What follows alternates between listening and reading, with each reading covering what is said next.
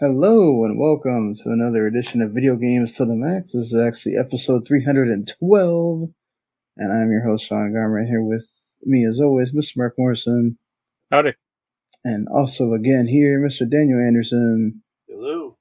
Well, guys, it wasn't the, craziness of the last 2 weeks, but we had a neat Nintendo Direct, partner Direct.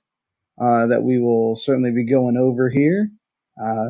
Some, I guess you could call them either expected or we kind of thought it was coming sort of announcements. But then you had some, I thought some cool indie games as well announced on this thing. We'll get into that. First of all, I guess how we always start this thing, what have you guys been doing or playing this week? Mark? I picked up 2 SNES games, Secret of Evermore. Heard it's good. It is very good. Yeah. And I picked up the best sports game ever. Guess what it is? What is that? This Megaman Soccer. Oh, well, Megaman Soccer is pretty good. I agree there. I don't know about best sports game ever, but... Well, best soccer game at least. But, one of the most fun ones, at least. Yeah. I played a little Civ 5 because I was bored. I also got that Fire Emblem game. You haven't, what do you think of it? I'm only like 2 or 3 hours in. It's fine. It's a lot more chaotic than Strikers was. As far as it's much more of like a Dynasty Warriors game, which I don't really like. Or it just seems like brain dead easy. Yeah, so it's more like the traditional. Yeah, it's not as bad as go to Sector 1 because that's where the enemies are, but it's practically that. I liked Strikers because there's linear levels. And each palace was basically just go through this area. Or, you don't have to backtrack. And this one you definitely do. So, and I find combat just really simple and easy. Just mashing X and Y occasionally. Yep, that seems like a typical Musu game. Just mash X and then whenever you get bored, mash Y or do your special or whatever. And yeah, and you have a few different, more special moves you can kind of pull off, once the meter fills up and stuff like that. And you can order people around, but I find that system to be very clunky. So I have to look into actually figuring out how to do it because they introduce it very quick. You can just do it from now on. How? It doesn't explain that well at all. But the Fire Emblem parts are fine, and it's nice to see those characters again. How do you is there anything special added to the story for this, or? I think it's a side story. Well, it's not a side story. It's more like a what if scenario. Okay. Or it's what if the good guy in 3 houses was bad, but they're not really presenting her as evil yet. It's just she can beat you in combat, so she's now evil. And it's okay. It could be your character sucks. That's they don't explore that at all. But yeah, I'll get into it later on probably. I'm literally on the 3rd mission, so... That's fair. At least you're kind of enjoying it, but it doesn't wow you like Strikers, Yeah, it's just way too... Well, Strikers also took a while to get into as well. This is more you can switch characters at any time that you have. There are tons of, bosses on the battlefield, but they all, are weak as hell. So, yeah, it's alright. Yep. Well, I'm sure we'll get more of that as you continue to keep playing it. Daniel, have you played anything? Or?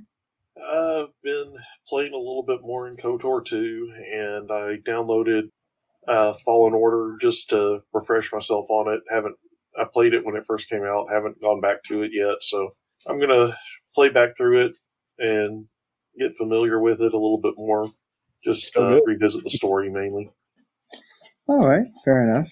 Played a little bit more of the TMNT Shredder's Revenge a little bit, and still enjoying that game. I've gotten to play with some more of the other turtles, so I really gotten that feeling, like you said last week, of they each feel different, and I was able to make a little bit more progress with Leonardo because I like especially in the level 3, which is that first level that has the hoverboard or skateboard, whatever you want to call it.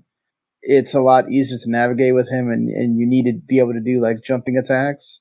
And I found his actually, because it has an extra twirl thing that it does, and it can take out the characters or the foot soldiers faster.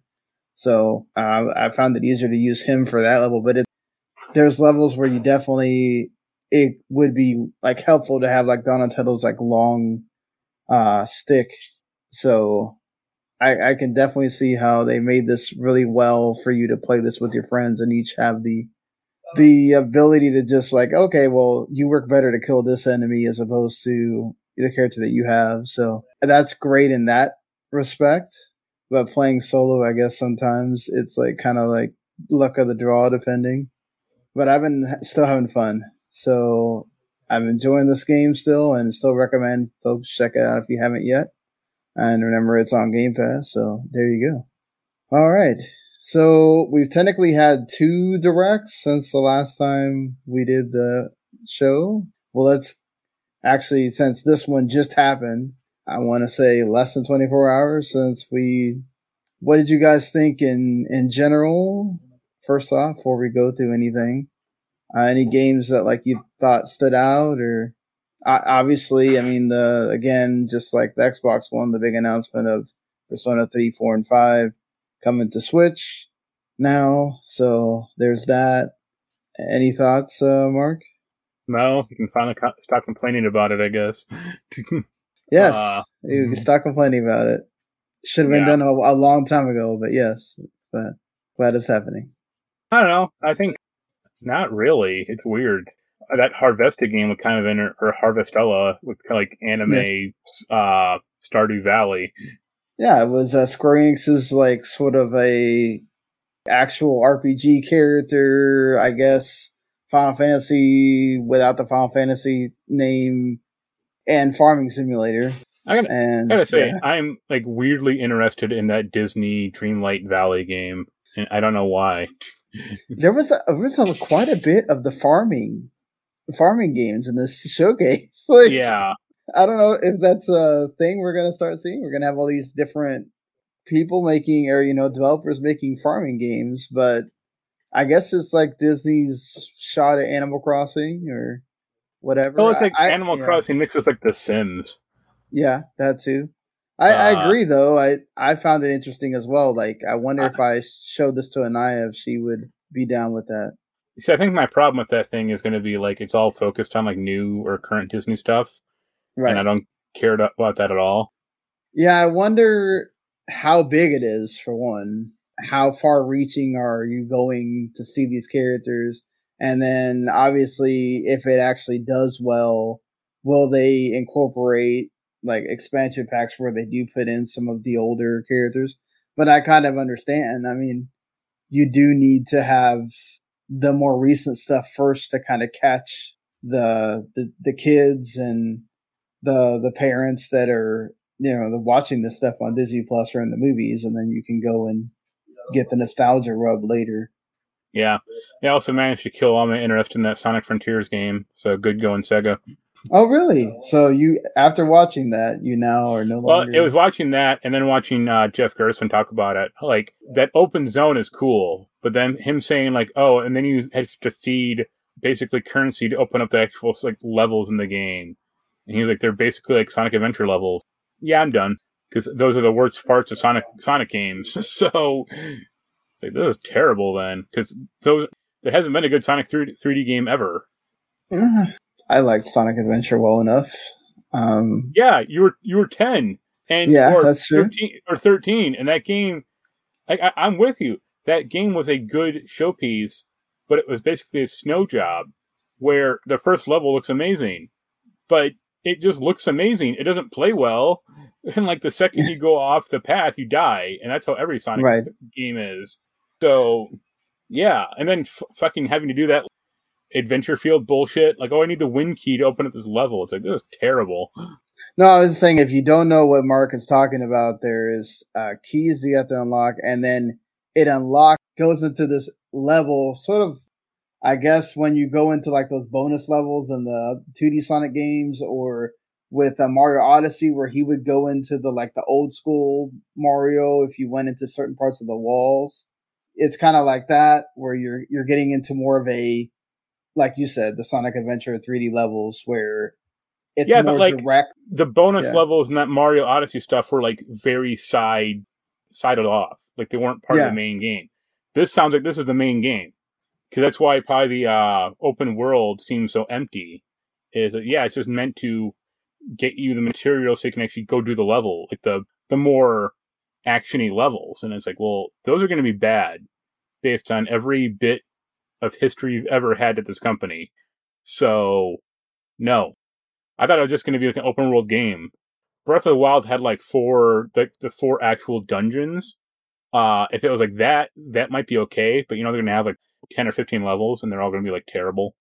Yeah, I wonder if this is just like them trying to kind of dip their toe in the water and see if they can pull this off and get good reviews, get some good press, get people to buy it, and then say, okay, can we make that next step and really make it fully open world? Because that's a challenge in itself, right? Of like, how do we do this in a fully open world setting? Could you really ever have a Sonic Breath of the Wild type thing? I think if they actually had the capacity, they could, but I don't think they have that. Pardon the phrase, breadth of knowledge. They don't have that history, unless you want to put like Sonic in a Yakuza game, which might be kind of funny. But so I know you don't have it or anything yet, but I mean, what do you make of the whole? Since we're on the topic of the developer for Sonic Origins coming out and blasting Sega for how they put this collection together. And then apparently it has lots of bugs and other things. It's not surprising they want to do it cheap. Like that music thing, I knew about that beforehand, or I was talking about that months before. Hey, I don't mind if they have to replace the music. I can understand that. But if you're going to replace the music, do it well. Don't do what they did. Sonic has a very distinct music where it's like the first act of a zone has a song, and the second act basically is like a remix of that song, or they added more instrumentals or do something different with it, but it's the same damn song. There are completely different songs for each act, and both songs are terrible, and they sound like garbage. So, I don't mind if they have to replace the music, but again, you should have done it well. And yes, Sega wanting to do this on the cheap doesn't surprise me, and the fact that this is coming out on like the 31st anniversary of Sonic and not the 30th, it's like, what the hell is that? Oh, everyone, yeah, the 30th anniversary isn't important. It's always a 31. That's the real money maker. I mean, I get that, Sega and by extension, Atlas don't have a lot coming out this year other than obviously ports of Persona 5 and Soul Hackers 2 whenever that comes out. And that's like December. Yeah, and that ain't gonna be a big seller. Let's be honest. Right, but I mean, like, I get it that they want to have all these things for the Sonic anniversary, or they promised that these things would be out by a certain time. But it's like, again, have we not learned the whole trying to rush things doesn't help you, and then rushing this collection that people have really wanted? I mean, it's been a long time since we've had a collection that has Sonic 3 and Sonic and Knuckles and all that, where they've just not put these in these collections, period, because they didn't want to deal with having to mess with the music. And then, I mean, that's another thing. These games, well, Sonic 3 even has been passed around so much. If you can get Sonic 3 by opening your window, if you really want to do, like, it's not hard to find. Well, I get that, but I'm just saying, in a collection altogether, you're making a big deal about this is Sonic Origins and all these games are together and all that stuff, and then you're gonna make sure you like just rush this out and do a horrible job of it. I mean, I haven't played it, so I don't know how evident these bugs are or how terrible all this is, but the fact that this developer went on this diatribe on it. Yeah, I have to imagine it's probably pretty minor in the grand scheme, but if you know what you're looking for, or you know those games really well, then some of this stuff will probably bug you to hell. I think it's also probably that developer going into CYA mode. They know that there's going to be a backlash against it, so they're getting out to say it wasn't us, it was Sega. Yeah. Oh, I agree there. I mean, he's also kind of risking it as well as to like whether he makes a comment about, well, nobody's ever come to us to say, well, are you going to do updates or patches or whatever? Well, you might have just shot yourself in the foot there about you being the one that's going to come in and do those patches, because they may be like, well, we're not going to work with you now because you put us on blast. Yeah, but then who else is going to do it? Like, I mean, he has to do this because it might force Sega to actually do something instead of just, leave it alone, like what Konami do with the Silent Hill Origins games. Yeah, I mean, I hope it's the latter, but I'm worried that he made us get a bunch of backlash for that. I think if there was any indication that they were going to be doing patches or something for it, that he wouldn't have said it. But the fact that it's at this point in the development and nobody said anything means they're probably not going to go to that company again. So either way, it's not going to hurt them. Yeah, either they're going to leave it the way it is, or maybe Sega themselves are going to do it. I don't know, but yeah. I mean, bottom line, it is like straight up embarrassing. They were asking $40 for 5 Sonic games. What? Really? Yeah, and then they made it to where I think the ones that had individual, where you could buy games individually, they took them off. Yeah, that was a few months ago. That was like when they announced that thing, the day after they got delisted from like Steam and Xbox and all that crap. Because those are evidently more quality ports. Which that sucks. I mean, you shouldn't do that. Let people buy what they want. You already made it. I mean, so they have to buy the stupid collection. If this thing was like 40 Sonic games and for $40, that might be more justifiable. Yeah. Well, and also, if I had come to you guys and said, let's say 7 years ago, and said, "Hey, the Sonic franchise is going to basically be kept alive by a video game movie and a sequel," who would have actually thought that would have been the positive for Sonic? And also, Jim Carrey is Dr. Robotnik. Yeah, I mean, and the fact that he did that so well, I don't think everybody would have laughed in your face, right? Yeah, they would have said, "What? Video game movies suck," like, for one. So, like, you're gonna tell me that that's what we're thinking about when we think of Sonic now is those 2 movies and not any of the games other than maybe Sonic Mania. So that's the thing, is this still doesn't erase the whole, okay, these are the original games. Yes, you're going to want to play them, but if you put them out in this way, it doesn't really make you look good. It doesn't make it look like you really care about this franchise that you lovingly want to, They don't care about the franchise. That's really the larger issue. Yeah. I really think it's at the point where they know the only money they're going to get is licensing out the characters, and that's what they're doing. I mean, I think they do. It's just they don't know. I mean, aside from Sonic Mania, again, like they don't have a way to really continue to capitalize on it. They turned that guy down when he said he wanted to make Sonic Mania 2. They're like, no, we're going to take it in a different direction. It's a good plan there. I mean, credit to them for trying to make Sonic Frontiers. I don't know. They've got to figure it out. Like, because they want to get this stuff out so bad instead of taking the time to make sure it's good. This is like the 8th 3D Sonic game, and they still are like, no. I mean... And now you can't complain. You have the power of all these great consoles, with the Switch excluded, but PS5, Xbox Series X, the PC, I mean, you can't complain that it's the hardware holding it back. No, it's just the design. And like, I'm not the biggest fan of like Mario Sunshine, but like every 3D Mario game more or less has been good, if not like excellent. Yeah. And no 3D Sonic game has been passable. Like Sonic Adventure 1 gets a pass because like, yeah, it's made 99 and looked cool at the time, but even back then I realized like there are 6 characters in this game and 4 of them suck ass. So this is an issue here. Yeah. That's true. Daniel, I guess getting back to the Direct, was there anything you saw from there that jumped out at you? Or the big thing was the Square Enix Harvest game. I don't know if I'd actually play it, but it seems like something probably would have been better received had it been released 5 years ago. But I'm sure it'll still sell decently, but nothing really jumped out at me and made me think I have to buy this. I'm starting to wonder, does like Square have this like automated game maker? Like they just have this like a Dealfield Chronicle, this game. Do we just start grabbing genres and be like, oh well, let's just put a Square Enix tinge on it and release that? Like I mean they have all these awesome franchises, that they don't make games for anymore. And then we come out with stuff like this. And don't forget selling off other awesome franchises. Well, I mean, that's understandable because all they were doing was telling you how they were disappointed in their sales. I mean, so what's the point of keeping them around? I'd like to see the sales numbers of some of these, like this Harvest game versus the last Deus Ex, and see which one actually had more disappointing sales worldwide. But right. Or Tomb Raider, or whatever you can point out. Yeah. Marvel's Guardians. Yeah.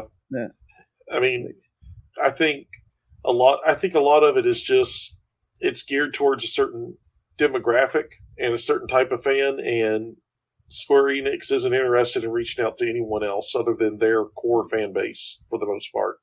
Yeah, I mean, unless they want to make narrative-based NFTs, then that's their way of. That Nier Automata on the Switch does not sound appealing. Yeah, it still makes me go back to like, how are we getting Nier Automata to work on the Switch when we couldn't get 2 out of the 3 Kingdom Hearts collections to be natively done on the Switch? And wasn't there like one other game that said that it was like the streaming version? Oh well, that's understandable. The whatchamacallit, the oh my god, I can't think of it right now.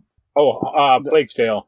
Yeah, Plague's Tale record. That I understand. That is a really good looking game that would probably not run well on the Switch. It's the reason why the Dying Light 2 also has a cloud version on the Switch, which actually got delayed and has not been released.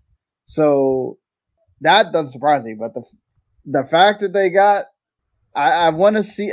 There's pictures going around of the Switch burnt down or whatever after people start playing that game. I want to see how well it actually runs.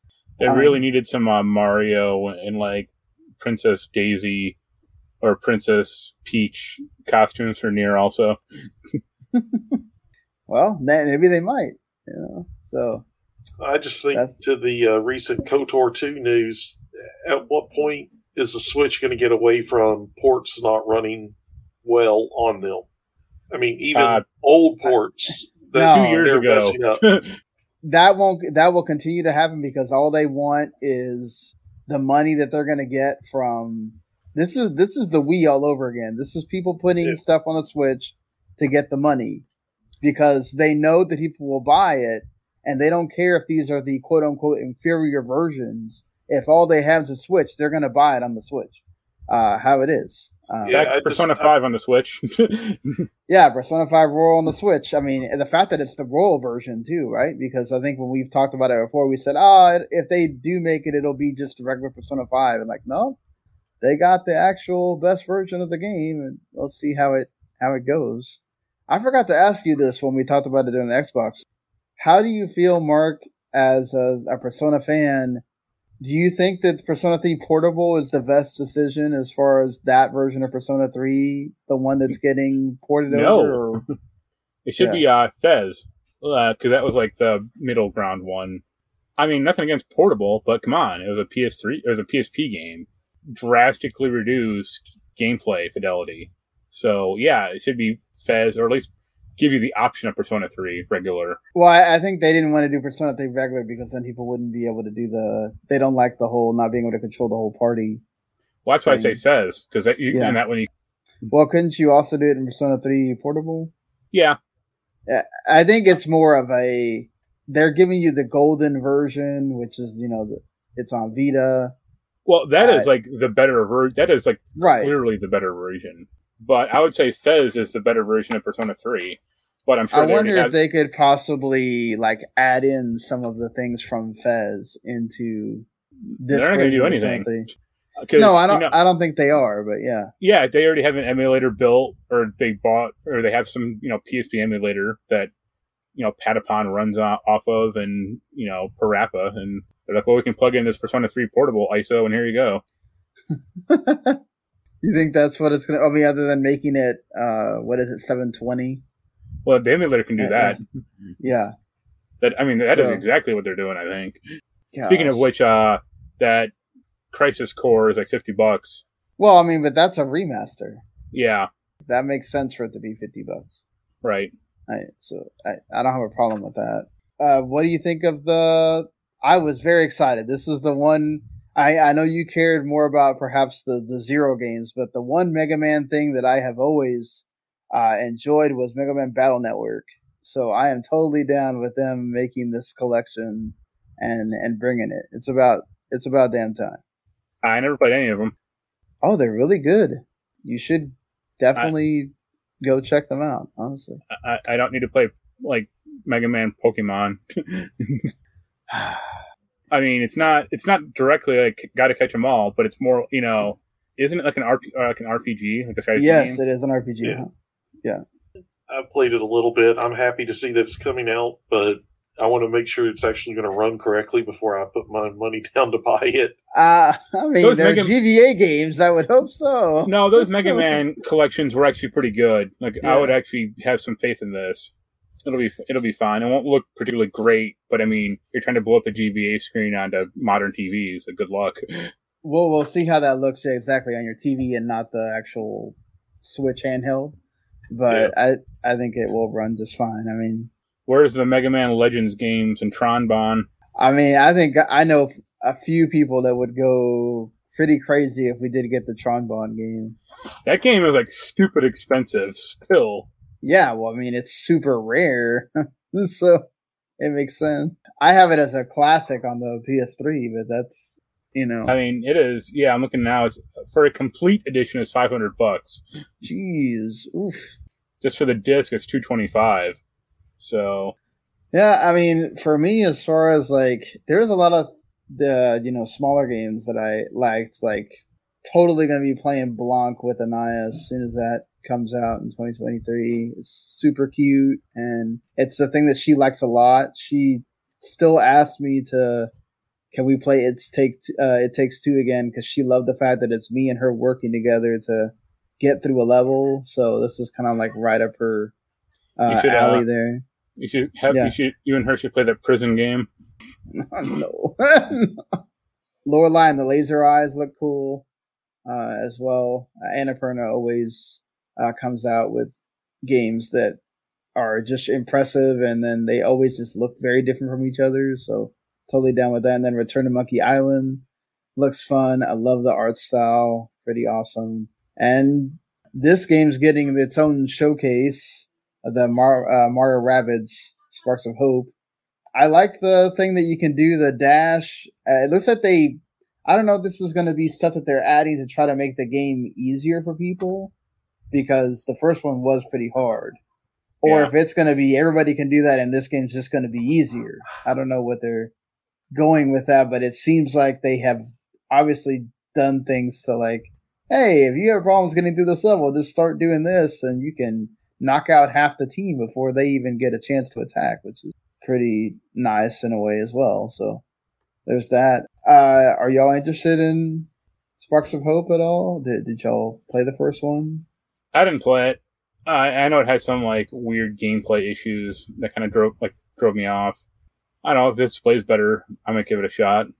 Yeah, I didn't play it either. I didn't have any real reason I didn't play it other than just limited money at the time, so I had to pick and choose what I was getting. Here's my real reason. I don't like the Rabbids. If this was Mario XCOM, it'd be fine. But the fact they always have to have like a rabbit in the group is like, why? Like, well, I mean, that's the Ubisoft part of it. So I don't want that. So I know what you mean, but it's part of it. I think I find them super amusing. Like, they make me laugh and everything. It's not like they're silly and that's what they're meant to be. But I mean, I'd be happy if it was like Mario and Rayman teaming up. I'm surprised they haven't tried to like put him in there just as a like extra character.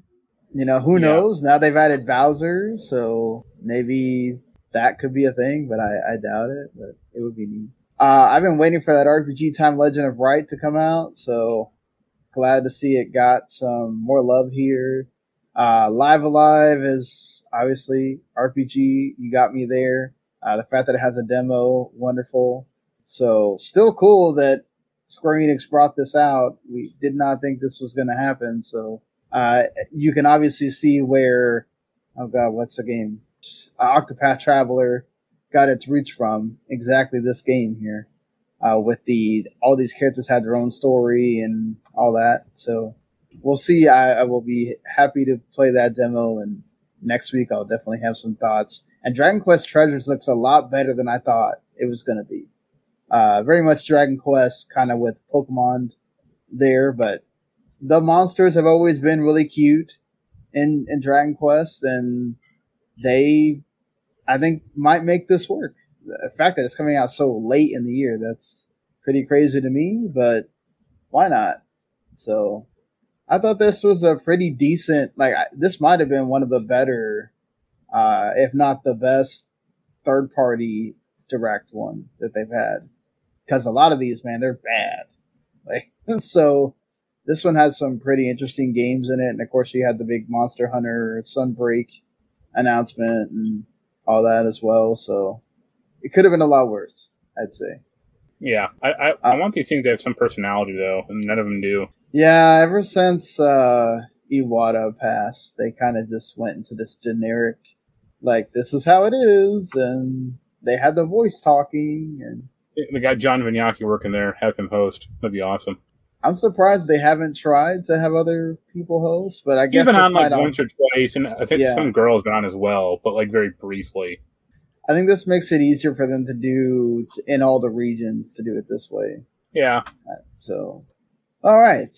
Well, you can obviously let us know how you felt about the Direct as well. If you hit us up on the socials and all of that jazz, let us know if you liked it or if there's any games you're looking forward to.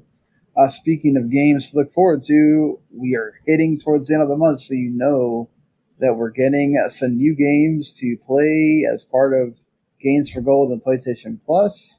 PlayStation Plus. Now, this is not official yet, but this is from a leaker, Bill Kuhn, who has been leaking them since September 2021, so you can probably bank that these are the 3 games that will be there. Crash Bandicoot 4, It's About Time, and also you got the Dark Pictures Man and Medan, which is perhaps the lesser of the Dark Pictures games that have come out. But hey, it's free with your PlayStation Plus, so why not? And I heard the second one is pretty bad. The Little Hope, yeah. Yeah, whatever. the latest one, though, what is it? Ashes of Fire, whatever, is supposed to be really good. So there's that. And then you got the arcade again game as well. And then, of course, Xbox Games for Gold is actually decent this time around. Beast of Maravilla Island is like a Pokemon Snap, but with different beasts. I played that before. I played a demo during last year's E3. I thought it was pretty good. You get Torchlight for the 360 in the second half of the month. Thrillville Off the Rails for the first half of the month. And then the other game for the Xbox One Series X is Relicta. So seems to be one of the cheaper games available there. So, yeah, I don't know. Anything y'all are... I'm down for getting Crash Bandicoot 4 in that mix there. Yeah, that's the only one that's actually worthwhile, it sounds like. Yeah. Well, continuing on the Nintendo front, it feels like I've been talking about this collection for, I don't know, ever since they announced Metroid Prime 4. But according to Jeff Grubb, Metroid Prime Collection with a Metroid Prime 1 full remaster is going to be coming this fall to line up with the 20th anniversary. Hey, you know what? A number of anniversary that makes sense, unlike the Sonic one. But the line up with the 20th anniversary of Metroid. I think it's awesome that we'll hopefully be able to play these games again on the Switch. Any thoughts on getting these finally? Hopefully. I mean, it'll be great when they finally come out, but how long have we been saying that? About 4 years. Yeah. I never played them. I think I tried to play Metroid Prime 1 a while ago, and I was just like, this hasn't aged really well. That's perhaps that one's the one that's getting the full remaster. Maybe Nintendo knows that. I don't mean from a graphics perspective. I mean just a gameplay one. I'm like, this feels kind of clunky. That's why I stopped playing it. I'd be happy with a remake of Super Metroid with that Metroid Dread engine. Yeah, I mean, I remember really enjoying it on the GameCube, or was it Wii? I can't remember. GameCube. GameCube. Yeah, the first one was a GameCube. That's why I was like, okay, First I never two. played that one. Yeah. I remember like really enjoying the first one. I agree with you that perhaps some of the stuff, especially the scanning thing, is a bit cumbersome. I think it's a matter of like, GoldenEye on the N64. We all played that and we all liked it, I imagine. Right. But like going back to it now, especially if you don't use that controller, this is extremely clunky and awkward. Yeah. Yeah. So it was even clunkier when it got ported to the Wii. So that wasn't a port. That was like a remake or like because that was like Daniel Craig Bond. Well, they had to redo it to have the Wii controls. So right. Yeah. It's just one of those things where the stuff that was revolutionary at the time are expected now, or were a fad that's gone away. And I mean, it's still going to be, I'm sure it'll still be a good game. It'll still be fun to play, but it will feel clunky in parts, I think, unless they completely redo it. Yeah. And I don't see them necessarily doing that. No, I don't either. Yeah, probably not. They're not. I think we would have heard more of that if they were gonna be doing all that stuff. That being said, there was, just to end the Nintendo stuff here for this show, and I know this probably only concerns me, you guys. I don't think either one of you care about Xenoblade Chronicles 3, but I did think it was cool that it's getting an expansion pass again, just like 2 did, and very much like 2. The last one is going to have its own brand new story scenario that feels like it's going to be big, unlike the Xenoblade 1 remaster one, which was kind of short. The Xenoblade 2, like Golden Torna, even for a lot of people, wound up being even better than Xenoblade 2 was. So it would be cool if they can get to that point when you get to towards the end of next year with whatever this is going to be. But $30 is not bad for all the stuff that's in here, and for how long Xenoblade 3 is probably going to be when you look at how the other 2 go. That's well worth the $30 right there. All the stuff you get in this pack that involves the first one getting some helpful items and color variants that comes out with the release of the game, and then you get challenge battles and new heroes and all that. Considering how many heroes seem to be in this freaking game, the fact that they're going to be making more is kind of crazy in itself, because that was one of the big things that I kind of saw from the Direct is like, good Lord, there's a lot of freaking characters in this game, and then you're going to add like others that you can like switch out as the 7th character. They really went for like just adding so many characters in this game. I will say much better on the character design. I never had a problem with the ones in Xenoblade 2 like many seem to do. I kind of get it as well. You don't want the game being known for that, having the distraction of, the Pyra Mithra thing. And now you can kind of just get on with it and enjoy the game instead. I thought the battle system stuff is a lot of 2, and then they just kind of added things onto it, along with having the classes, and then I don't know if I would call them mechs, but like the creatures, the Ouroboros that they can kind of become if you interlink with each other, which is really awesome as well. Suffice to say, the 20 minutes that I got to see from this game made me even more excited. And also, like, the story is very interesting. Like, so apparently they're all fighting because you have 10 years, a 10-year lifespan, and the more people you kill, the more you have a chance to fill up that bar, so that it kind of either prolongs your life or makes it to where it doesn't end as quickly. So it kind of gives you a reason for them to be doing what they're doing, but then you also have people at different stages of that lifespan. So getting to see how that all kind of turns out for them is very interesting as well. So yeah, 1 month away now. Really can't wait. Thank you, Nintendo, for giving us that even greater anticipation with this Direct. I mean, I don't know if y'all watched it at all or anything, but hell no. That's what I thought. I'm just kind of curious if Jenna Coleman is going to be back.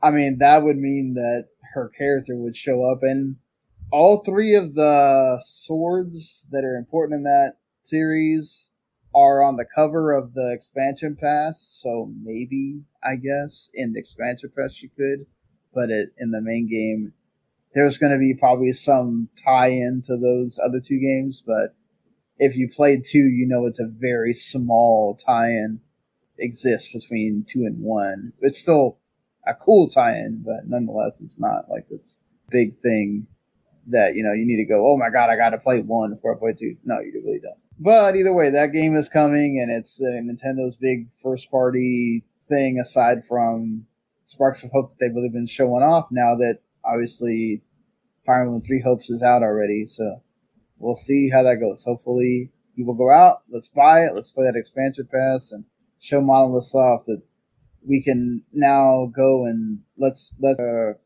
remake or remaster Chronicles X and put it on the Switch too. We've been it feels like every week we're talking about some Sony entertainment thing. We've been talking about the Gran Turismo movie the last couple times. Then we mentioned that there was a Horizon show coming, and now according to Jeff Grubb, we don't have the cast yet, but we have some of the crew, and then also the sort of gist of the story. And the fact that it might be called Horizon 2074. The gist of the story is that apparently it's going to take place between 2 timelines, the one that's in the game, and then one that also kind of predates the game and shows you what happened before, like, the whole post-apocalyptic part of it. Just from, I guess, reading that, possibly hearing what Jeff Grubb said, does it grow your interest in perhaps watching the show, or... That's what the game does. Right. I mean, literally.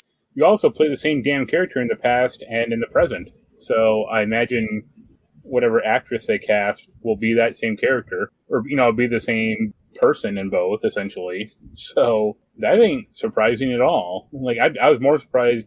I'd be more surprised if they didn't go in the past. Well, I mean, but you guys were also saying, well, maybe it's like a spin-off, or... that it has nothing to necessarily do with the games themselves. I'm not going to be like that Halo show, where it'll have the basic conceit of, Covenant versus humans, or, robots versus people, but it won't necessarily follow the plot-by-plot point of the games, which is good, because, those games barely have a plot most of the time. The synopsis that Jeff Grubb gives is the idea is that this is not a reboot or remake or sort of reimagining of the game's storyline. It will take place parallel and sort of explain the other elements that happen in the game. I mean, in a way, that's good because you get around fan casting and you don't have a bunch of people complaining that they like or don't like whoever they cast for the main character in the game. I mean, it's one of those things where I'll give it a shot when it comes out, see if I enjoy it or not, but I'm not too terribly optimistic for it, but I could be wrong. I'm happy to be proven wrong. I just don't know if this is the right way to do it or not. Yeah, I think for me, it all does come down to casting. Like, if they cast someone I'm interested in, or if it's a good actress, then sure. But if it's someone terrible, then forget it. Or if it's good writing. That's the other thing. If you have good writing, I can get around a subpar cast. Is this going to have Aloy in it? Or are we just going to make allusions to Aloy? Or I think it kind of has to have her. I think you might only see her in passing or as a cameo, but that's it. I don't think she's going to be a main plot point of the series. You know who I'm seeing, and I know you watch the show also. The chick who is Sylvia Tilly on Star Trek Discovery. Oh. How about I just go with the usual fan favorite cast or anybody that has red hair and just say Karen Gillian? If she did it, sure, I'd watch it, but I don't see her going back to TV anytime soon. I'm curious. I totally get Daniel's point of view, but Mark, why are you saying that she kind of has to be? Because that's the whole conceit of the game. Right. They tried to make those Halo web series, and Master Chief didn't show up at all. Yeah. So, and that failed spectacularly. Yeah, I wonder if they're going to try to make it later in the series, or perhaps even tease it for a season 2. Not directly involve her from the beginning. Or they could go they could go with the Highlander approach where they throw them out in the first episode and then barely, if ever, reference the character again. That's true as well. So we'll have to wait a little bit longer to see what they end up deciding to do and how this is actually going to go down, get more details and all of that. But I'm sure the closer we get to whenever it is that they're going to release this, they will certainly be doing that. And of course, we'll get the cast of all of the characters and everything else.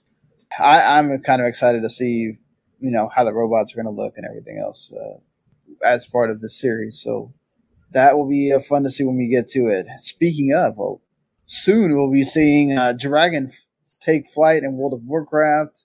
There's a 2022 launch window. Boy, I thought we kind of knew that already, but thank you, Blizzard, for confirming that, I guess. That's the thing when we didn't. Oh, we didn't? Okay.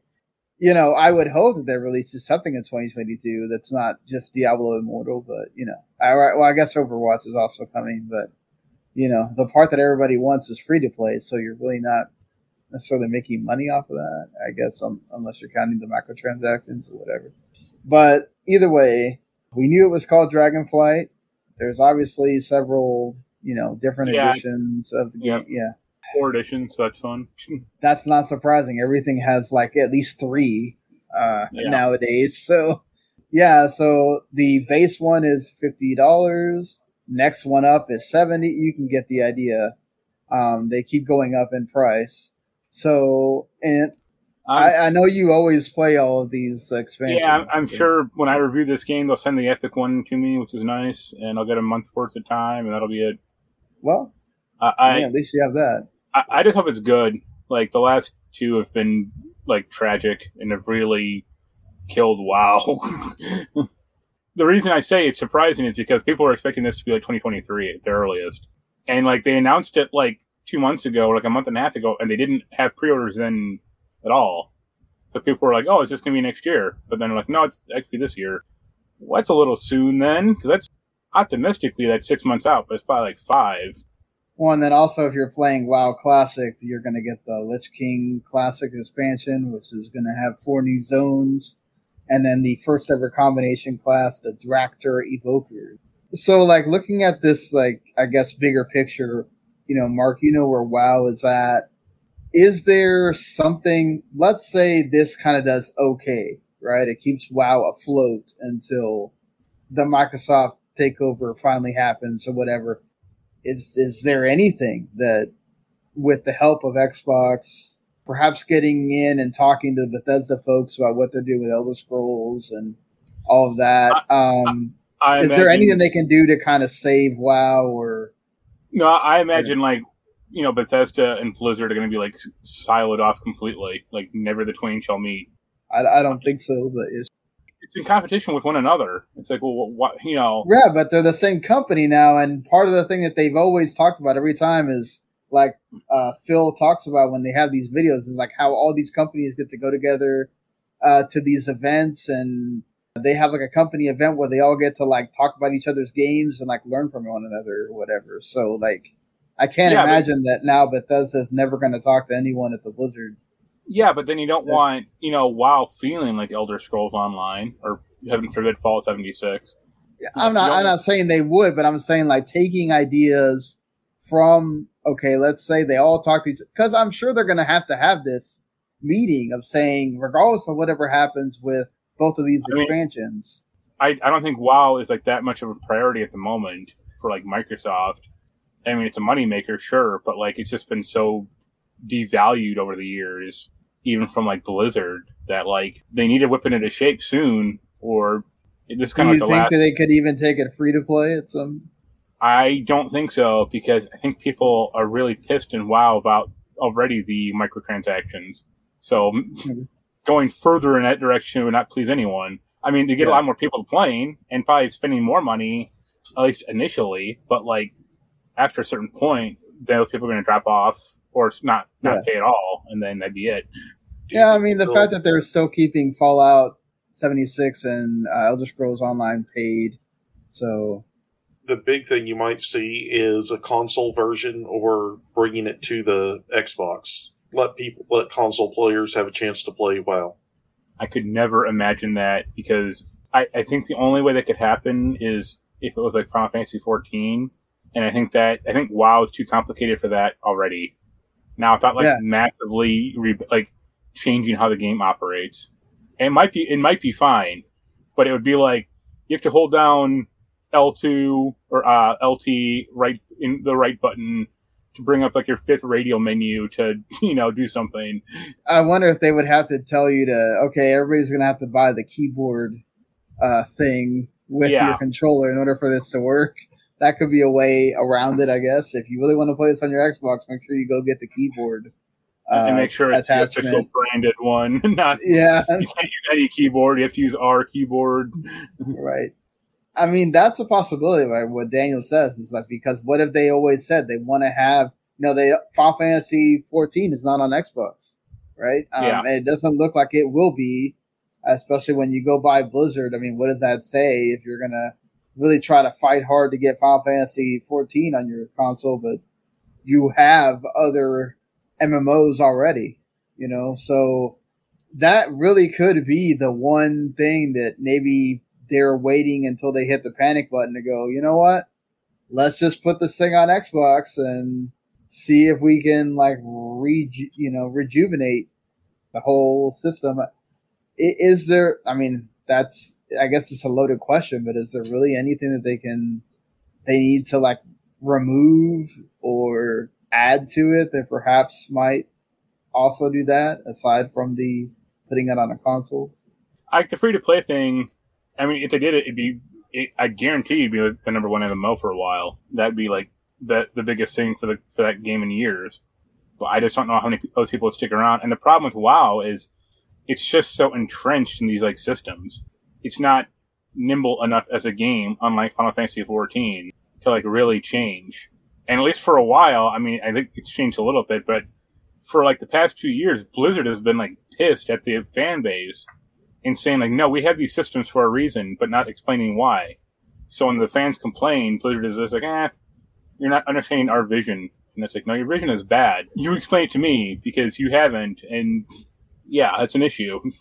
No, it definitely is.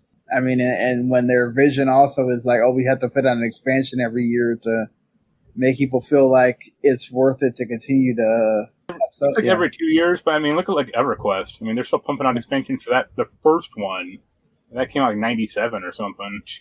Yeah, but that still says a lot that is still going on. But I mean, I guess you could say that for a lot of these MMOs, that even though they're not in part of the popular lexicon anymore, people are still playing them. I don't think anyone's playing the Matrix MMO anymore. You have Guild Wars, and what is it, that Star Wars one, I guess, is still getting played by some people. Yeah. So there's that. They keep pumping out content for Star Trek Online. Yeah. And it's all narrative, too. It's they get Chase Masterson to voice Lita, and it's all right, let's go. I'm actually surprised how deep Star Trek Online has gotten with their story from when it first launched. That's cool that they have continued to do that. Daniel, do you have a thought on any of this at all? Only thing I'll say is eventually they're going to have to come out with a WoW 2 and just reset everything to make it friendly for new players. And I don't know if that's going to help or hurt the franchise more than anything else. I mean, I would sooner have a galaxy of StarCraft, like a StarCraft MMO. But I know what you mean. WoW, if you're trying to play WoW now, it's incredibly impenetrable. I mean, I remember a few years ago, when they had I think it was a free trial, you could go back and look at your characters, level them up. I took a look at it, and it was just, I looked at my old character, and it was just so different from what I had done. I just didn't know where to start. And I feel like a lot of new players right now come up on that same thing. They don't know where to start. They don't know what to do, and they just move on to something else. The funniest thing about this expansion, the new one, is them going oh, we have talent trees. And it's what, the shit you removed 4 expansions ago, you're putting back in? Thanks. Yeah. When the Microsoft purchase happens, you might start seeing rumors of a WoW 2 happening. And they wipe the continent and redo stuff, or maybe just go straight to StarCraft. I would love StarCraft. I mean, WoW is more popular, but I like I like sci-fi more than fantasy, so that's why I like StarCraft. Yeah. Yeah, I wonder if StarCraft will see a resurgence into this because, they're the one pillar of Blizzard that really isn't getting a whole lot right now. So bring back Blackthorn, make a Blackthorn MMO. Lost Vikings game. Yeah. We'll do a Heroes of the Storm MMO.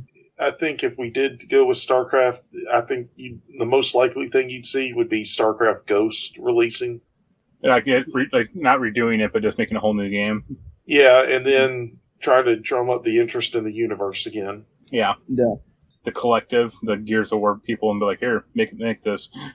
Yeah, do something. Doesn't Microsoft have Creative Assembly or that's Sega? Or who is it that does who did the Halo Wars 2 one? They're gone. I know what you mean, but they after Halo Wars 2 bombed, I think they got disbanded. Well, whoever does, I guess I could get the Age of Empires team on StarCraft. Oh, you're right. It was Creative Assembly. Oh, yeah, they're still around. But, I mean, they're owned by Sega, so. Yeah. Being said, we go from one well-known developer to another. From Software, if there's been one developer that has gotten so much attention this year with Elden Ring being absolutely the front runner for Game of the Year and probably still being the game that most people think about right now when you think about this year. They're apparently working on a lot of projects from different places, including one of them possibly being Armored Core 6, which would be the first Armored Core game in a really long time. Since the PS3, I think. Yeah, since 2012. That would be that era. What do y'all think about another Armored Core? And just, Mark, you as a big, you're not maybe a huge Souls fan like Jens or whatever, but you played so many of the games. Anything that you think might be coming, I guess? Or? I mean, a new Armored Core might be fine, but the problem was they really burned that series out with the PS2 and PS3 ones. Then taking a fresh crack at it might be good. Yo, man, where's The Adventures of Cookie and Cream Part 2? What?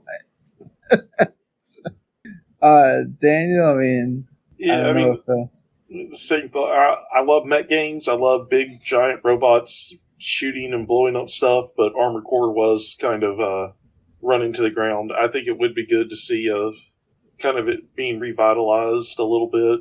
They're gonna bring back Chrome Hounds. Yeah, I want to see another. I know this isn't from Software, but I want to see another Front Mission game. Well, they are doing the remaster or remake of 1 or whatever for the Switch. Yeah, but the last Front Mission game was terrible. Oh yeah, oh my god, that one. Let's take everybody out of the giant mechs everyone wants to play in. That makes a lot of sense. Yeah, that made no sense to me. What are y'all doing here? It didn't even feel like a Front Mission game at all. They should make the next Armored Core game should come with a Steel Battalion size controller. You have to use this. Yeah. Don't do that to people, Mark. Don't. That's what Microsoft's WoW will have, 100-button controller. Yeah. I mean, it's always good to know that From Software is being able to use their success to continue to make more games. I wonder if they will ever be able to be a Sekiro 2. From Software owns that IP, so I guess they could do it. I guess that's a possibility as well. Maybe something involving Bloodborne, since everybody's craving a remaster or a PC port or both. So there's that, I guess, also. Yeah, but cool that there's a new Armored Core, and great that Miyazaki's being able to use all this to continue to make more games, which that's the positive thing about when your game does well. You get to make more. Final Fantasy 16 is actually going to have an accessibility mode in its game. So instead of having an easy mode, they're going to have a story-focused mode, which I'm sure will have a different title by the time we get to the end. They're not going to just lower the difficulty and make it easy for you. There's actually different items that you can equip that will make combat easier. And you can also just kind of remove the ones you don't want and keep the ones you do. And you can also use this in the regular normal mode as well. You don't have to just play it on the story focused mode to do that. I think that's kind of neat. It's a much better way to kind of ease people into a game that's going to have much different combat than the one that they're used to. Even 15 still had sort of that option of having the wait mode that made it to where you kind of got to think about what you were doing. And yes, some of that was on kind of autopilot because you didn't play the other three characters. But when you're going like full action in the kind of Kingdom Hearts sort of way, that is a much different system than people are used to. I think this is really good for them to do. Where are you guys kind of, well, I know Daniel, like Final Fantasy is not necessarily your bag, but like where are you on the whole, where now we're fully going into one-on-one combat, making this more action-y and not be the turn-based Final Fantasy thing that people are always clamoring? I would like to see the number of people that use the story mode versus the number of people that play it the traditional way. I always think that's really interesting. I'd like to see that breakdown to see how people are actually experiencing the game. I mean, they've been slowly going to more and more of an action base than a turn-based style for can't even remember how long. Probably since I played since the last time I played a Final Fantasy game. But I mean, like the last like traditional one was by Final Fantasy X. Yeah, I think I stopped around 8 or 9. And I mean, it wasn't because I didn't like the games. It was just I just fell out of playing it and never picked it back up. It seems like people are wanting more action-based games in general now anyway, so it doesn't really shock me. I mean, I think there's a problem, though, if, like, the series is so unrecognizable from what it once was. It's like, why don't you just make a new series? Or, like, why did you ruin this once great JRPG franchise? Well, I mean, I guess it's the whole thing that they've always said, like, Final Fantasy is the one that they continually change and update on, whereas like Dragon Quest is the more, it has to be traditional, it has to be turn-based, it has to be this way. They always kind of say, well, if you want your regular turn-based stuff, there's Dragon Quest for you, but... I mean, I don't like the shit in Dragon Quest games, most of the time. Yeah. So that's an issue. Like, why not flip that and say, hey, we're gonna, like, they already do some like wild shit in Dragon Quest, so... Yeah. I did see the thing today, or I think yesterday, whenever, saying, like, there won't be any American voice actors in Final Fantasy 16. It's all going to be British people. Yeah. And it's like, yeah, because they're cheaper. Well, no, I mean, also because they wanted to actually be correct with the medieval look. They said that they know that it's going to piss off Americans if they hear an American accent in what's supposed to be a medieval setting. So. Well, yeah, but if they want historical accuracy, they should have French accents. And also, most of the British nobles spoke French. Yeah, and also it's cheaper. Like they don't, yeah, that's the ultimate reason, really. Like, well, yeah. I mean, I guess props for trying to be accurate, but yeah, I did find it funny as well that they had to mention that because it is true, dude. You're going to get people that are like, "Oh God, why does this guy have this accent? We're supposed to be set in this part of, time that didn't exist." Like it's also video game people. This is not surprising at all, guys, but did you know that Square Enix still wants to do NFT stuff, even though they keep saying that they're not, and then they say that yes, they are, and then they say no, they're not, and then they supposedly sold Crystal Dynamics, Eidos, and Square Enix Montreal to Embracer Group because they're supposed to be putting that money into their core business. What are you supposed to believe at this point? They want to do it, but they see the market is fluctuating, so they have to hedge their bets. Either that or you've got one group of executives in the company that really want to do it, another group that doesn't want to, and each group is trying to pressure the other group to get their way. I mean, and they also probably see the vitriol from even folks in Japan. This is not just here that do not want this. They do not want it in their games, and they sure as hell don't want it in Dragon Quest or Final Fantasy. So, like, you might really want to think about not doing it.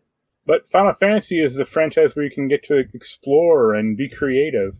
This is not creative. This is, like, worse than microtransactions. You really don't want to go this route. Buy an NFT at Bahamut, and you can only use it once. Then it's expended. Yeah, and then somebody's going to copy it, and they're going to keep making it, and they're going to sell it to someone, and it's going to cause a big old problem. Like, no. Or they'll build an entire game around an NFT, and then it gets stolen, and they have to pay a ransom to get it back. Yep, that too. Or somebody hacks the database where they have that NFT and the DLC NFTs that were coming. I can't wait for that either. You know, like, it's just too much BS that could happen with that. So, really don't want to know what the terrible stuff that's going to happen if we get to that. I mean, look, there are NFT games, there are blockchain games. Not saying that they do exist. And apparently, for some people, they do really well. But I don't know. When you get into like the AAA space, you start introducing this stuff. It usually doesn't go well at all. Well, I feel like this is about the fourth show that we've talked about Skull and Bones in the last. I don't know. I mean, for Mark and I, this is like a running gag at this point that every time that Skull and Bones comes in the news, we have to talk about it. Apparently now, according to a leaker that regularly reports on listings that are added to Xbox and Windows stores before they're made public, he is claiming that the game now has a release date of possibly November 8th, 2022. Can you believe it, Mark? Is it actually going to come out? No. I mean, they're saying next week we get a re-reveal of the game. I mean... Yeah, and right after that they'll have a trailer for Beyond Good and Evil 2. Could they actually legitimately re-reveal this game next week? Yes. Maybe Ubisoft has a Ubisoft Forward they've been cooking up and they're not telling nobody. I don't know. But they kind of do need to show people this game if it's supposed to come out, fiscal 2023 or whatever the heck we said it was last week. I don't know. There's a synopsis here of you start off with a trading vessel and then you are supposed to raise your infamy so you can craft bigger and stronger ships, and you take on contracts and make deals and all that stuff with people that are actually in the world, and you actually can group up with up to 3 players, so you have 4-player co-op in this game at some point. I don't know, could you, perhaps they could actually make this work and you see yourself playing the game? It seems like it could be fun. I already skipped Sea of Thieves. But this is supposed to be more realistic than Sea of Thieves, right? I mean, but it's all naval shit. Like I like the part in Assassin's Creed when you did naval stuff and then you boarded the ship and cut people to death. Like, it doesn't have that part. Yeah. I mean, I guess we don't know if it's going to have that part or not. Well, they've shown no person on the ship, on any ship. Yeah. So. It's all about the ships itself. Although if they're having treasure hunts, I would imagine you have to have a person in some manner. Yeah, or you're just going to get to the island and then you just press a button and all the treasure that's there is yours. I'm not going to be like sunken treasure. Like, you just have to, like, find it in the ocean and then you just, hover, or, you just hover above the spot and press A and hold it for 10 seconds and then you get the treasure. Yeah, I guess that's possible as well. I don't know. Being Ubisoft, I know it's going to come out because they live for these kind of games of like anything that they can get a bunch of people playing and then possibly elongate it with DLC or some other kind of content and then be able to do that for years. They have so many of these games now where they do this stuff. I mean, they're still making stuff with the Crew 2, for God's sakes. I mean, so... The difference between this and the Crew 2 is the Crew 2 came out. But I'm just saying, like, they're going to do something and make sure this game comes out because even if it's bad, they have shown the tendency to continue to support the game and then somehow they make it good or they make it passable. I don't know about, if Rainbow Six Extraction is going to have that same ability because it seems like that thing came out. It was a thing for like a week and then I never heard from it again. But I'm just saying they have a track record of this stuff at least seems to do decently if you give them time to be there with it. I'm going to be on the side of we're going to get some kind of reveal for it. Maybe not next week, but by this month or before the end of the summer, we're going to see something from Skull and Bones. Of the 2025 release date? When that would be weird. Announced game? 2017? So is that? Yeah, so they'll have a 2025 release date for the 8-year anniversary of the release of the first trailer. Okay. Because, yeah, I mean, 8th year, that sounds like a good, nice number to hype up the game finally coming out. No, the game, it began development 2013. Okay, well, when they first show it off, like 2017 is when they first yeah, that's showed what I was it off. saying. Yeah. Yeah.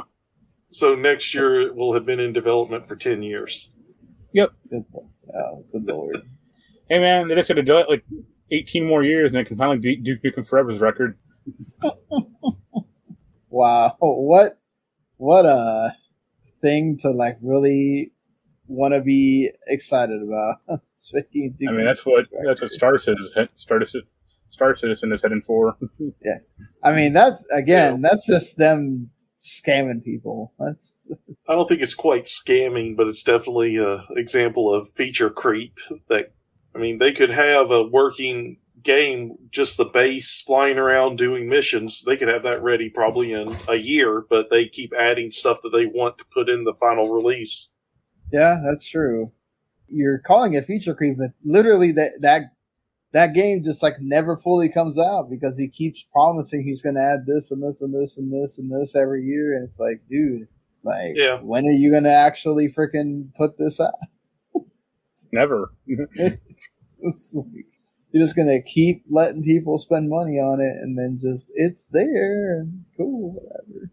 Yeah, so I guess let's get through this part, and then if you want to talk about the finale of Kenobi or whatever, we can do that. So this is the end of the month, so we're going to be in July the next time we do a show here. And now that I'm looking at it, actually, Arcadegeddon could be pretty decent. That's that one that looks like the characters are from Osmosis Jones that Elphonic showed off. I can't remember on which one of these. I think it was like on a State of Play or something.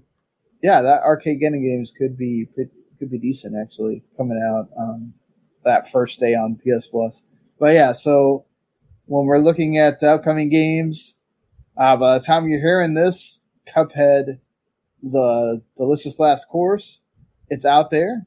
You can play it, and hopefully everybody enjoys it after the long wait that we've had for this Cuphead DLC to be out there.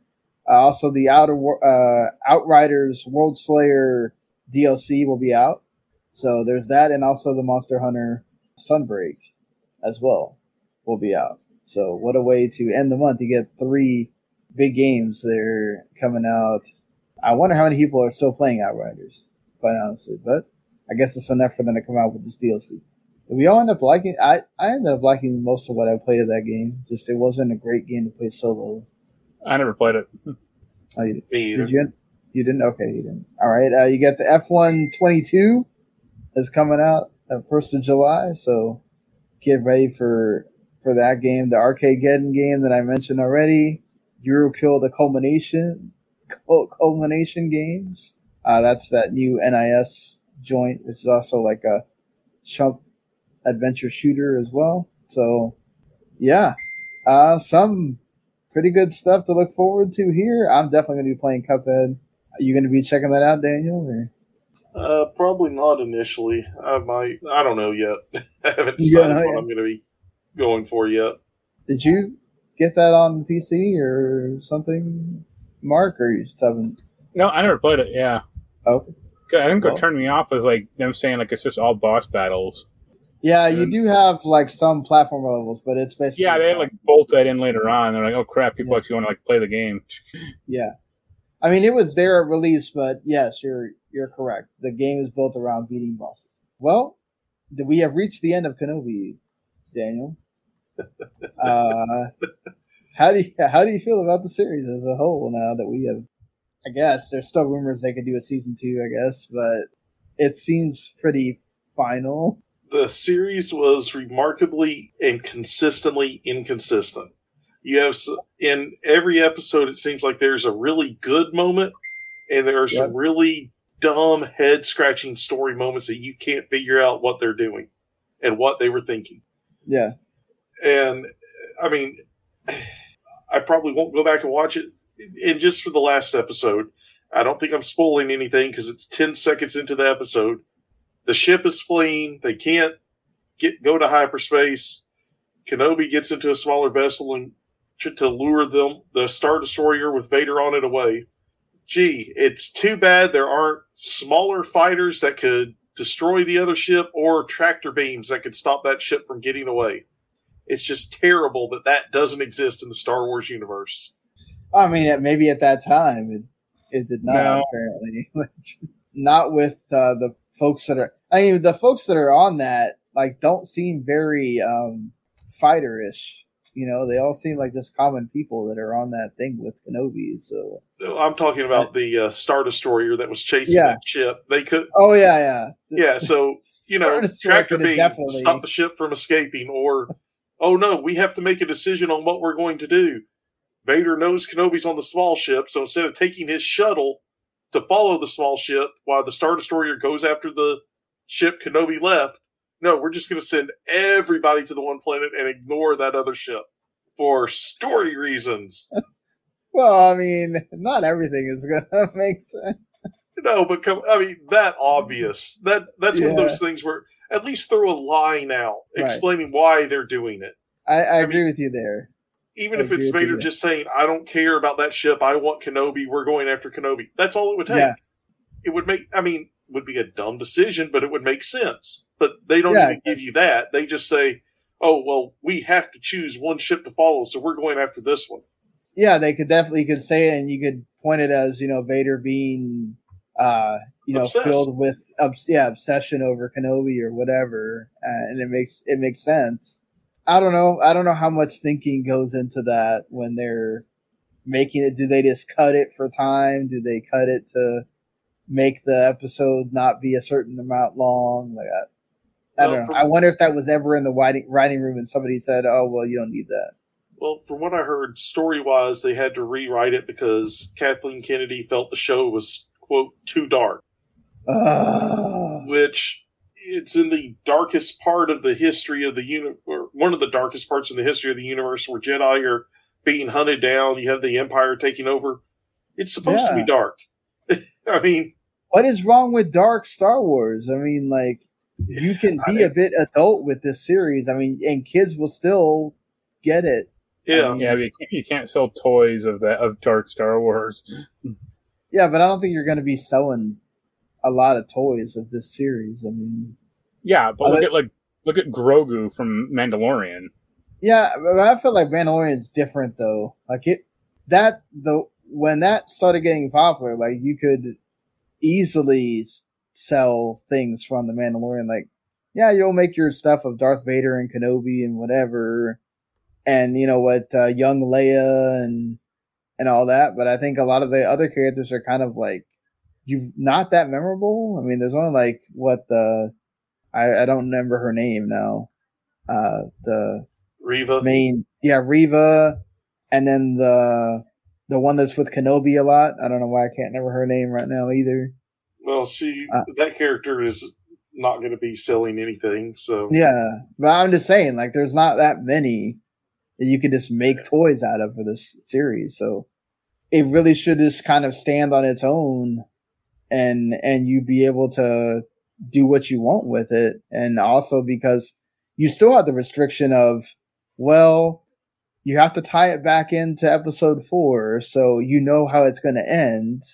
Like we knew that he's not the second time that he has an opportunity to kill Anakin, and he's not going to do it. Why? Because he's obviously going to be in the other movies. So yeah, that was another example that I didn't want to bring up. But yeah, that's another story thing where that's the problem with doing prequel series.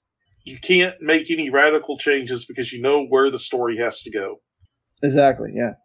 I mean, and then there's a lot of things they don't explain very well, you know, so it's just, they could do a season 2 and explain some of those things, but again, you're hampered by the fact that there's only so much further you can go because then you can't get into things that happen in episode 4. Yeah.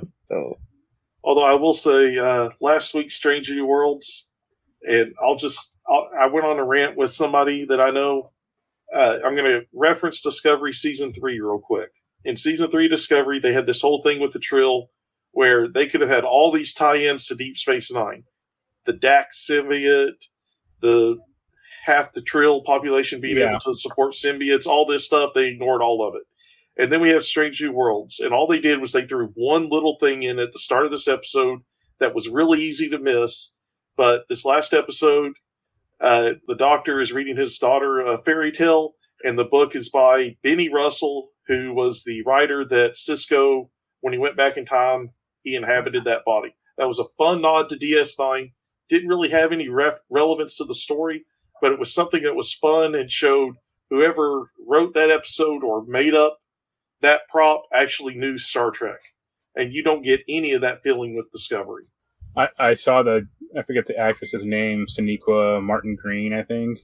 She said she wanted to do a crossover with another Star Trek show, and I dreaded it was going to be Strange New Worlds, but it was actually Lower Decks, and I'm like, all right, who cares? It's just terrible as well. Lower Decks is actually decent, but it's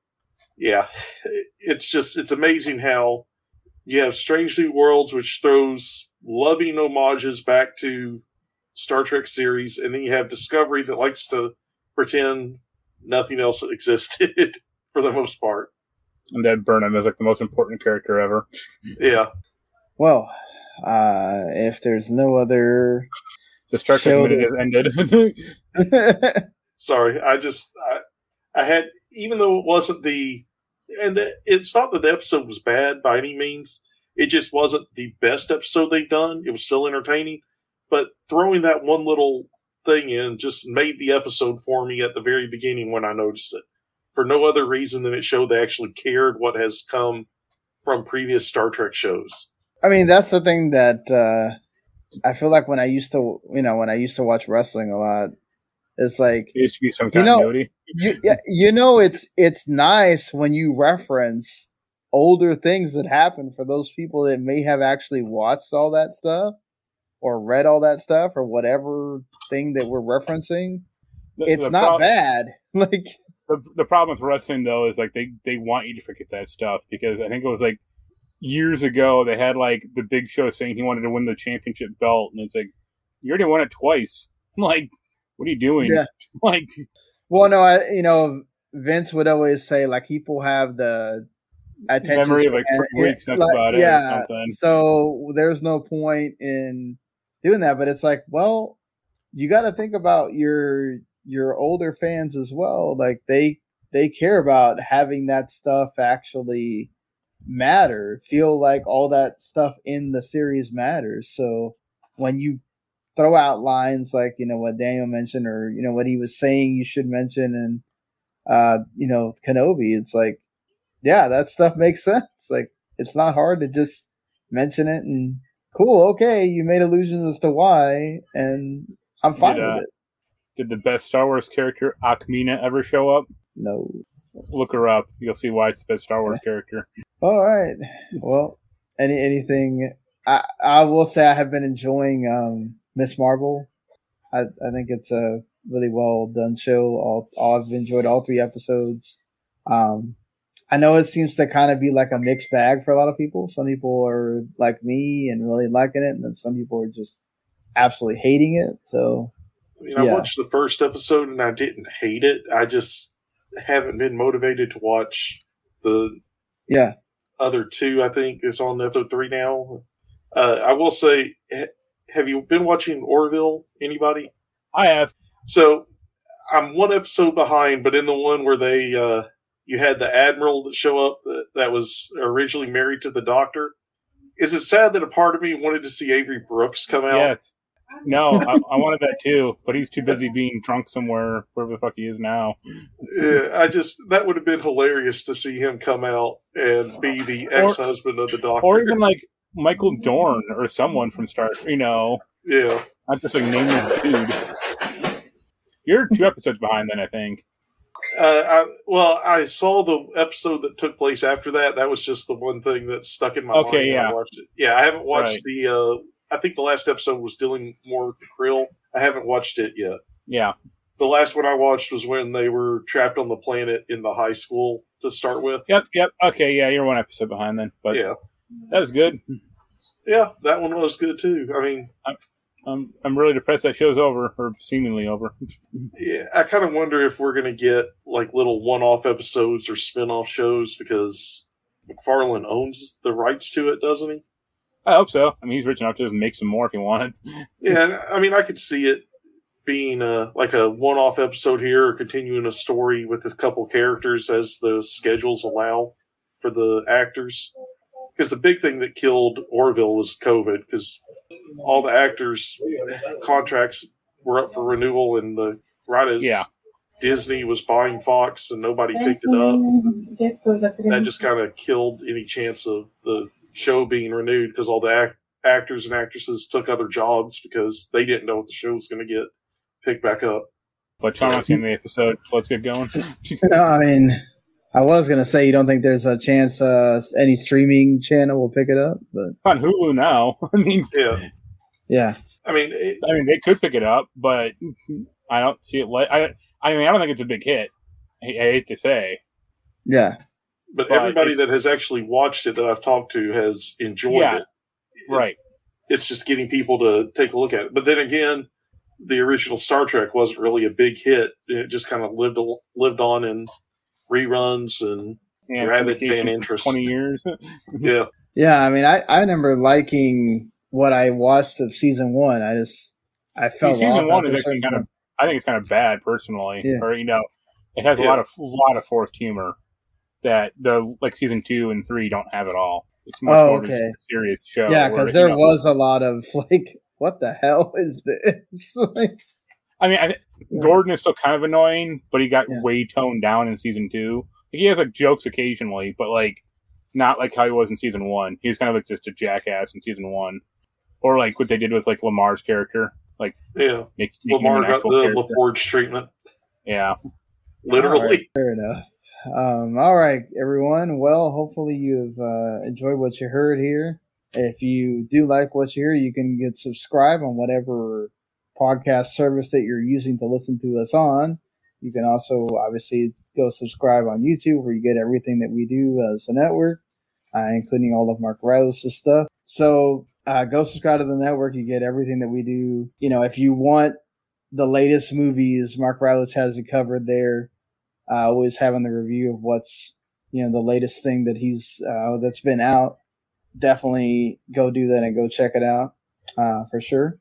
Until next week, see you later, everybody. Enjoy those games. Later. Later. Bye.